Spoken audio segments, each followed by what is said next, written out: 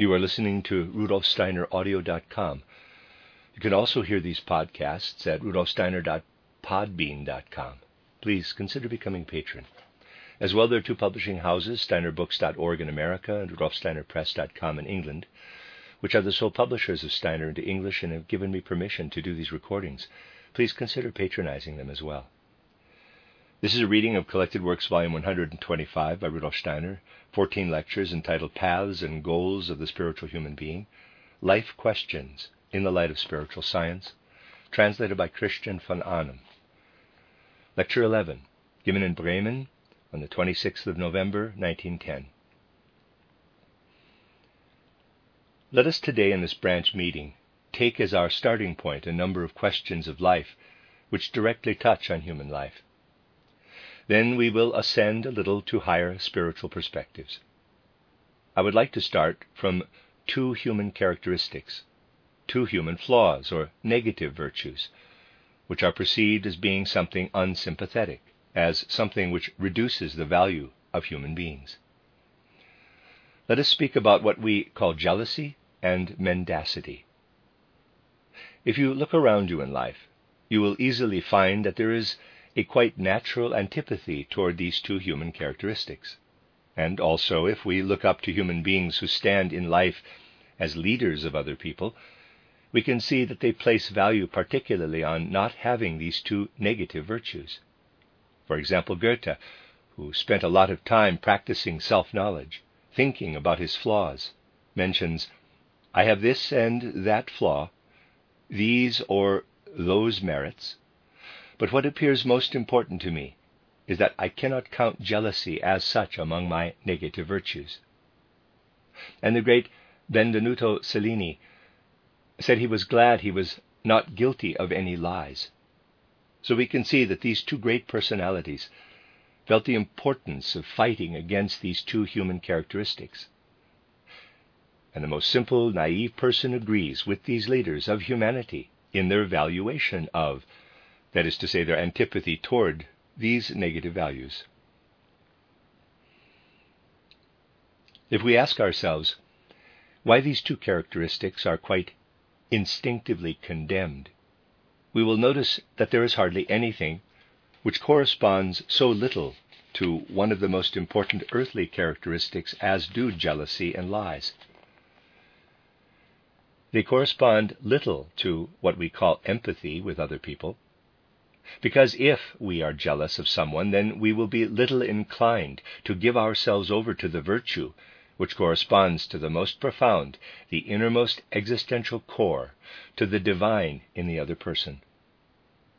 For empathy only obtains value if we not only have feelings of empathy, but if we can value the core, the spiritual being of the other person. But valuing another person as the basis of empathy entails that we accept their merits and can take pleasure in the successes, the developmental stages of the other person. And all of those things exclude jealousy. Jealousy is a characteristic which is connected with the strongest egoism in human beings. The same thing can be said about lies. If we tell an untruth, we breach the law, establishing the bond which embraces all human beings with regard to the truth. Truth is truth for all human beings, and there is nothing with which we can practice developing a consciousness which encompasses all human beings more than with truth. If we tell an untruth, we commit a crime against the bond which should stretch from human breast to human breast. That is how things present themselves when we look at them as human beings. And when we look at them from the perspective of spiritual science, we know that our previous incarnations have an effect in this life, and that we are subject to various influences. We keep having to go through two great influences, the two influences which we call the Luciferic and the Ahrimanic influence. We do not today want to discuss these two from a cosmological perspective. We want to remain with human life and imagine that we have passed through many incarnations. And when we passed through our first incarnation, the Luciferic power acted on our astral body. Since that time, the Luciferic power has been the power which has tempted our astral body. There are forces which Lucifer exercises on our astral body. It is basically the endeavor of Lucifer to obtain influence over the astral body of the human being on our earth.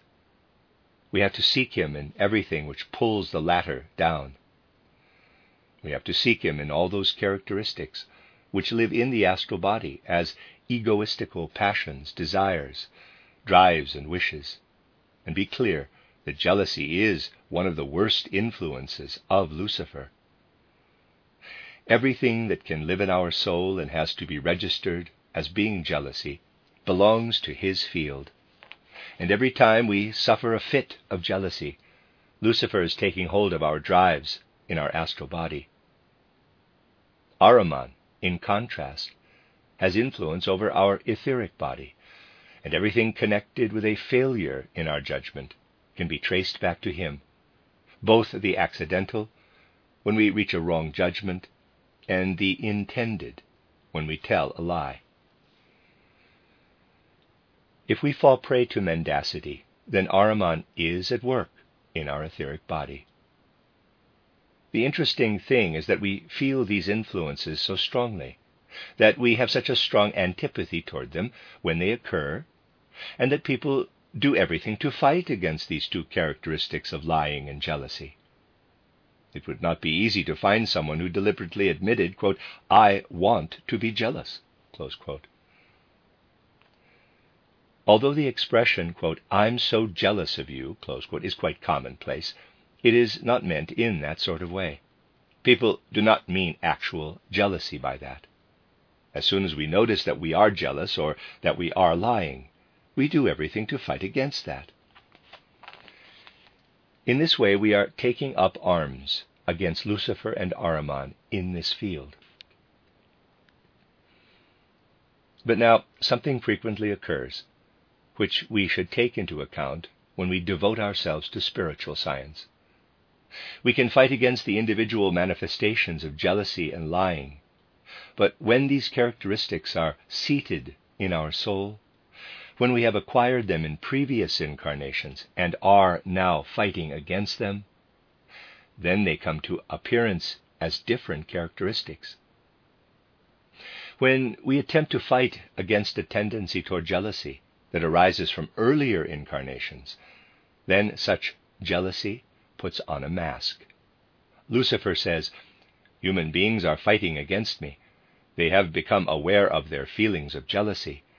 I will hand these people over to my brother, Ahriman." And a different effect occurs, which is a consequence of fighting against jealousy.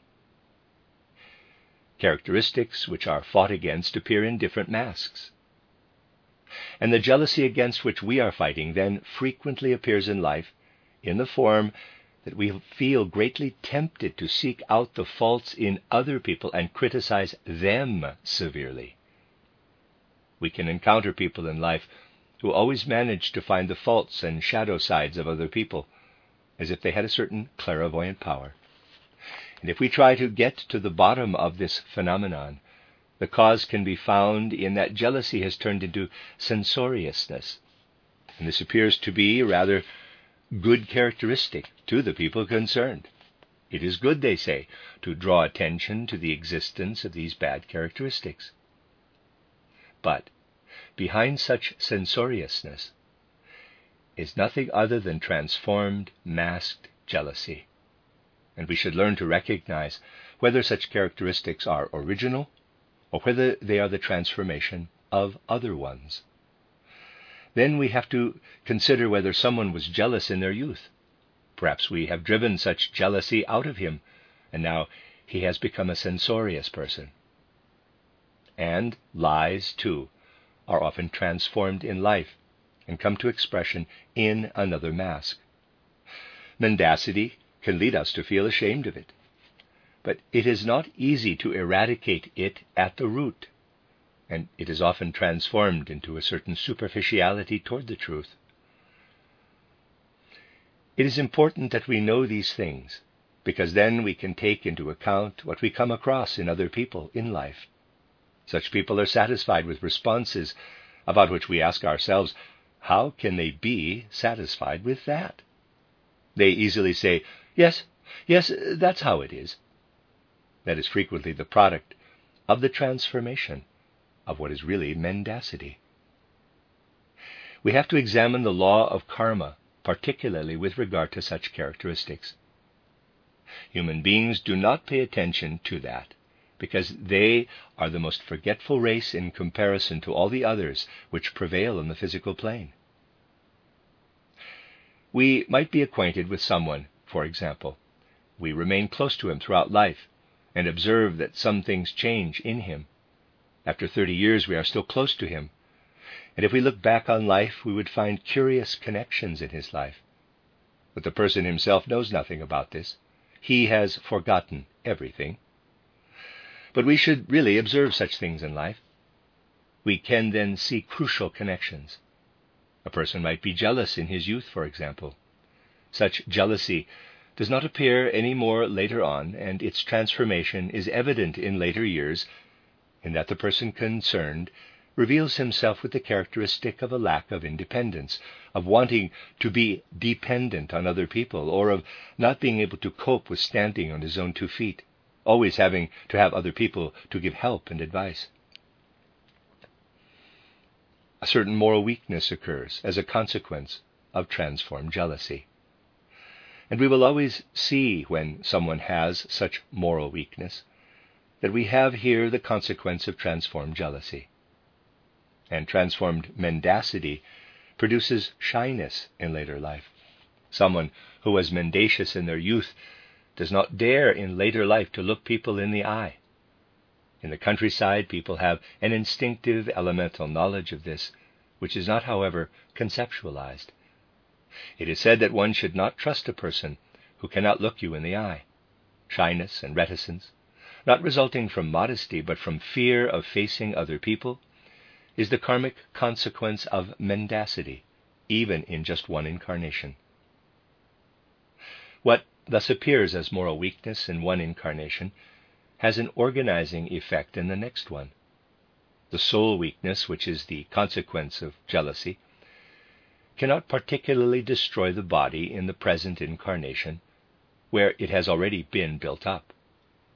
But when we pass through death and return for another incarnation, these forces work in such a way that they become organic weaknesses of the physical anabolic processes, and we can see that a weak body is built up by such people who have transformed jealousy from a previous incarnation. When we say that a person is weak, but without prejudgment, because people would have to know what is weak or strong, if a person is easily receptive to different influences, has no resistance, then we know that his or her body is weak, and that this weak body is a consequence of previously transformed jealousy. But now we have to say to ourselves, if a child is born into a certain environment as a weak child, we not only have to think of this inner karma as being at work, but also that there are reasons why we have been brought together with people in our environment. There is nothing arbitrary. This side of karma, in particular, that we are adapted to our environment, is incredibly easy to understand. An edelweiss, for example, can only flourish in the environment to which it is adapted. Human beings, too, can only flourish in the environment which is adapted to them. The simplest logic would have to say that because we can only understand life if we take this into account, every being fits with its environment. Nothing is random. Thus we are born among those people of whom we have been jealous or whom we criticized, and thus we stand with a weak body among those people of whom we were jealous in the previous incarnation, in what they had achieved or something similar. It is incredibly important to know these things, because only if we take this into consideration can we understand life. If a child with a weak body is born into his or her environment, we should ask ourselves, how should we behave in this situation? The correct behavior has to be the one which is morally the most high-minded, to forgive. That will be the best way to reach the goal, and it is also the best education for the person concerned. It has an incredibly educational effect if we can lovingly forgive a weak child, which is born into our environment. The person through whom that happens in a truly powerful way will see that the child grows stronger and stronger as a result. Forgiving love has to work right into the thinking, because in that way the child can collect the strength to reshape his or her previous karma and take it in the right direction. The child will also grow physically strong. Such a child might often display characteristics which are unpleasant. If we love him or her in our deepest heart, then this acts like an intensive medicine, and we will soon find how effective this medicine is. The corresponding thing applies if we take the other characteristic, mendacity. In one incarnation, the person becomes shy in their later years. That is a soul characteristic. But in the next incarnation, this characteristic works as the architect of the body. There the child not only appears weak, but in such a way that he or she cannot obtain any true relationship with his or her environment. He or she is weak-minded. There we have to consider that we are the people who were often lied to by such a person, and we should repay the bad things which happen to us with the best. We must try to teach such a person a great deal of what are the truths of spiritual life. Then we will see how they blossom. We should always have the thought, such a person lied to us a great deal in a previous incarnation, and we have to do everything to create a true relationship between such a child and his or her environment. Here we can see, if we look at these things, that we are always called upon as human beings to help other human beings to bear their karma in the right way. Anyone who thinks we have to leave people to their karma does not understand anything about karma. If we found a person who lied to us, and we believed he or she had to bear their karma, we would show that we have no proper understanding of karma. Because the right idea would be that we begin by offering help. When it is said that we should leave a person to their karma, then this might at most be said in the esoteric field, but never in life. Imagine we endeavored to help other people in accordance with their karma. Take a person who has a shy nature. We concern ourselves with him lovingly. We thereby create a connection between this person and ourselves. We will then see that in this person something in turn comes back to us in later years. But we have to leave that to karma. We cannot speculate about it. We have to see it as our duty to help another person. And here I come to a subtle law. Everything that we do for someone else to help them to bear and overcome their karma will always lead not just to the other person being helped, but also to something being done for ourselves. But what we do for ourselves, for example, so that we make rapid progress, will not, as a rule, help us a great deal. Only those things can become productive for human beings which they do for others. We cannot do something good for ourselves.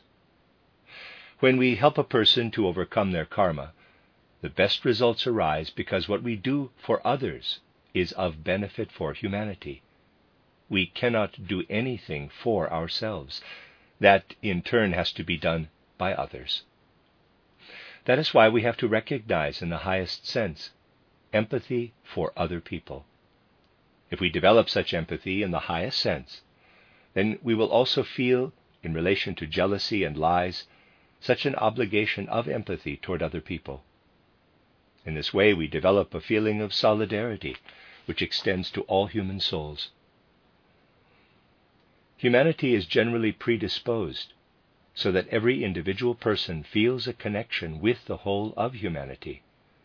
And in the way that it variously comes to expression in life, This feeling should also live in his or her fight against Lucifer and Ahriman.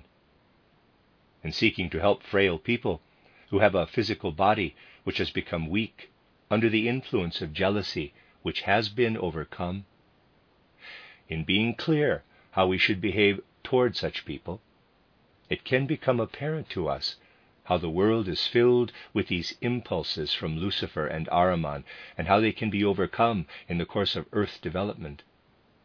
And then every person who follows such connections in their feeling will of necessity obtain an ever deeper feeling for humanity as such.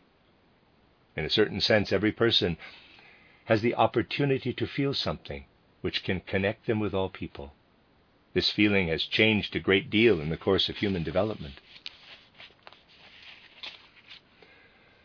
If we go back 3 to 4 centuries, the feeling of what human beings possess in terms of general humanity was clearly pronounced in all people. If we carry on further back through the post-Atlantean cultures to ancient Atlantis, we were always incarnated then. And if we go even further back, we come to an incarnation in which we descended for the first time into a physical body. Previously, we were in something spiritual. People still told themselves 3 or 4 millennia ago. Such wise feelings can be found in all human beings around this time. And the soul asked itself, "What are you through being a human being?"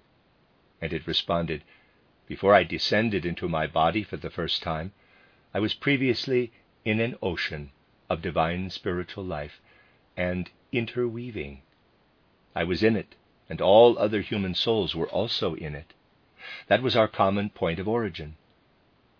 Such a basic feeling in human souls provided the possibility to have fraternal, generally human feelings, since the origin of all human souls was felt to be a common one.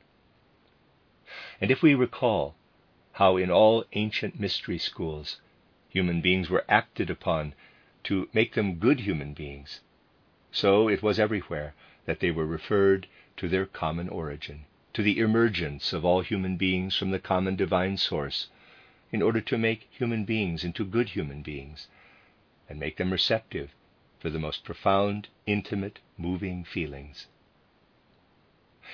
And it was easy to make this resound in the soul, but it became more and more difficult. If, for example, this had been made to resound in the number of people who are sitting here, that would have created an overwhelming impression at that time. But the feelings of humanity toward this common origin grew ever colder. This had to happen as humanity had to pass through a certain point of development. If we want to characterize it, we have to look at the future of humanity, to the goal of earth development. Just as the origin is a common one and all human souls have arisen from a common archetypal ground, all human souls will come together again in a common goal. And how can we human beings find this goal so that we continue to develop when the earth has reached its goal and will sink and scatter as a material sphere under us human beings? How can we reach an understanding amongst us that we jointly move toward one future? Such an awareness of this communality has to go down into the deepest fibers of the soul. That is only possible in that we as human beings learn to feel about the future as the ancient human beings felt toward the origin of humanity. This feeling has grown increasingly cold in humanity, but the life, the feeling, the certainty has increasingly to grow warm in souls, that there can be something which is common to all human beings as the goal of humanity. Whether we have reached this or another stage of development, wherever we may stand in life, in that we are human beings, something must be able to take place in our soul, so that we can say to ourselves, we are all striving toward one goal. And looking toward this goal, we have to be able to say to ourselves, that is something which concerns every human being. we have to be able to find something in our most profound inwardness in which we come together in one point. In occultism, this is given with the name Christ. Because just as we could feel and know millennia ago that our souls are all born out of the common divine ground and origin, so human beings will increasingly learn to say, just as we find our way together in something common when we think, just as we can be in agreement in common thinking, as it can live in all human heads, so there is something which can live like a common element in all hearts. There is something which like a life blood can flow through all human hearts.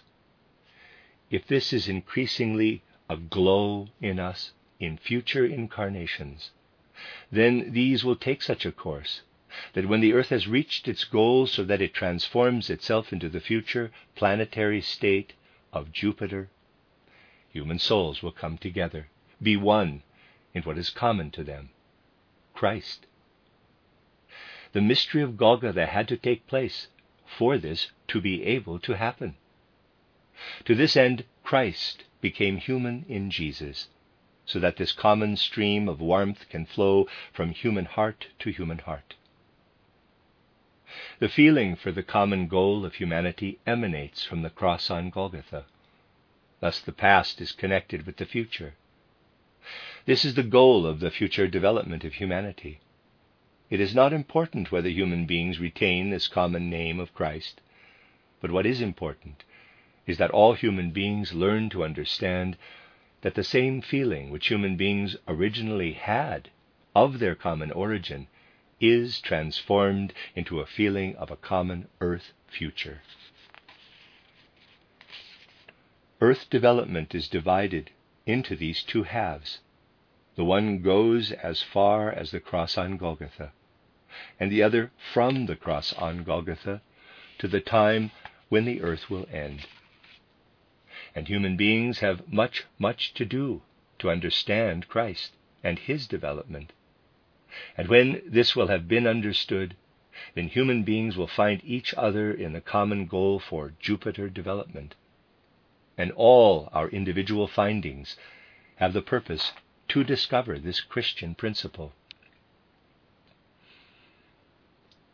If we have attempted today to understand how karma can work to form the body from one incarnation to the next, then we understand how human beings can become ever more perfect in passing through the incarnations.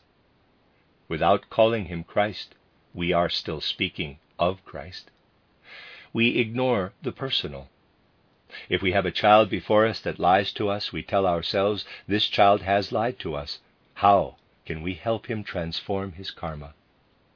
We do not ask whether he has harmed us. We look at the child in its core, and thereby we advance karma. A deep feeling of human togetherness will in this way increasingly assert itself in the world. So that which we call spiritual science, if we really take it to mean an understanding of the life processes in the sense of reincarnation and karma, is the preparation for a true grasp of the Christ impulse in the world. It is not important what words people use, but anyone who truly comprehends this developmental law cannot be anything other than Christian, be they Hindu or Muslim, or a member of any other religious system. The important thing is to take the impulse into one's soul, which is the impulse for the common goal of humanity. Just as once in ancient human beings, there lived the impulse to look toward the common origin of human beings. That is why spiritual science always leads to the Christ impulse. It cannot do anything else. We could therefore simply also understand spiritual science as it appears today by saying, even if the person who learns about it may not want to have anything to do with Christianity, if he or she becomes an anthroposophist, they will in truth be led to Christ. In reality, they would be led there even if they were to fight against it in words. Thus we have today brought before our souls something that is directly connected with life. We have seen how we should behave when a child lies or feels jealous. We have to be clear that the karmic thread runs through all incarnations of the human soul, that karma is spun for it in line with its destiny, and that when we look back to the origin in God, and then look toward the goal of humanity, we once again look toward God. We look back to the culture of the ancient rishis. They spoke about the origin of human beings. They pointed to the world in which human beings existed before they descended to their incarnations. This teaching penetrated through the centuries and millennia. The great Buddha taught it when he said, "Through their urge to incarnate, human beings lost everything which created the connection with the world of our origins." His call was to leave the world of incarnation again, so that the soul can live once more in the spiritual worlds of its origins. And the prophets, in proclaiming the coming of Christ, pointed to a future in which human beings would once again find their proper goal on earth. And then Christ himself appears and fulfills the mystery of Golgotha. Then human beings can be led toward the divine spiritual future of the earth through the mystery of Golgotha. There is perhaps nothing quite as moving as two sayings which are similar in the Buddha and in Christ, and which can place before our soul the contrast between the ancient and modern time. The Buddha is standing among his pupils. He points to the body and says, "I look back from incarnation to incarnation, how I always entered such a human body as I am wearing now. And this temple of the body has been built for me by the gods each time anew. And each time the soul seeks to enter this temple of the body in new incarnations. But now I know that it is no longer necessary for me to return to a temple of the body. I know that the timbers have broken and the poles have disintegrated. Through my knowledge I have liberated my soul from this body. The wish and desire to return into such a body has been killed off. That was the mighty result of the ancient times, which look back to the origins of humanity. The Buddha and his pupils and successors strove to become free of the body. What a mighty difference to when Christ stands before his closest pupils and says, no matter how we understand it, we take it as the words of Christ as they are. Christ says, "Destroy this temple of my body, and in 3 days I will raise it up again." He, Christ, does not long to be liberated from the temple of his body. He wants to rebuild it. Not as if Christ himself would be here again in such a physical body in following incarnations. But what he teaches his pupils and all human beings is this: to return to this earth temple from incarnation to incarnation, in order in each one to make the Christ impulse greater and more intensive, so that we human beings can take in more and more of this earth existence, in order finally to stand there so we can say that we have worked on these incarnations to become more similar to Christ. And we become more similar to him in that we take into this temple of the body what Christ let stream out from the cross on Golgotha as his own being. This we let stream from human soul to human soul, because that is the only way we can understand one another now. This is what is common to all human souls in the future of the earth. And then the time will come in which the earth will pass away, in which it will break apart and disintegrate, and in which human beings in a spiritualized state will pass on to the next incarnation on another planet. The words of the great Buddha, quote, "I feel how the posts of the temple of my body no longer support me, how the timbers are collapsing," close quote. They can stand before our soul as the end point of our common human origin. And when we look at what Christ says to his disciples, quote, "I will raise up this temple of the body in 3 days," close quote, that can be for us like the beginning of the period which points to the goal of the earth. And we can extend these words because we can say, let this temple be destroyed in death, but we know that we will use the best forces we have made our own in this incarnation for the next one. We have received these forces in giving our soul to the cognition of Christ. In this way we will advance from incarnation to incarnation. When human beings raise up this temple of the body for the last time, they will have obtained an understanding of the future common goal of the earth. It is the mystery of Golgotha alone which can be the common impulse for all humanity, for the development of humanity and the earth. The end of Lecture 11.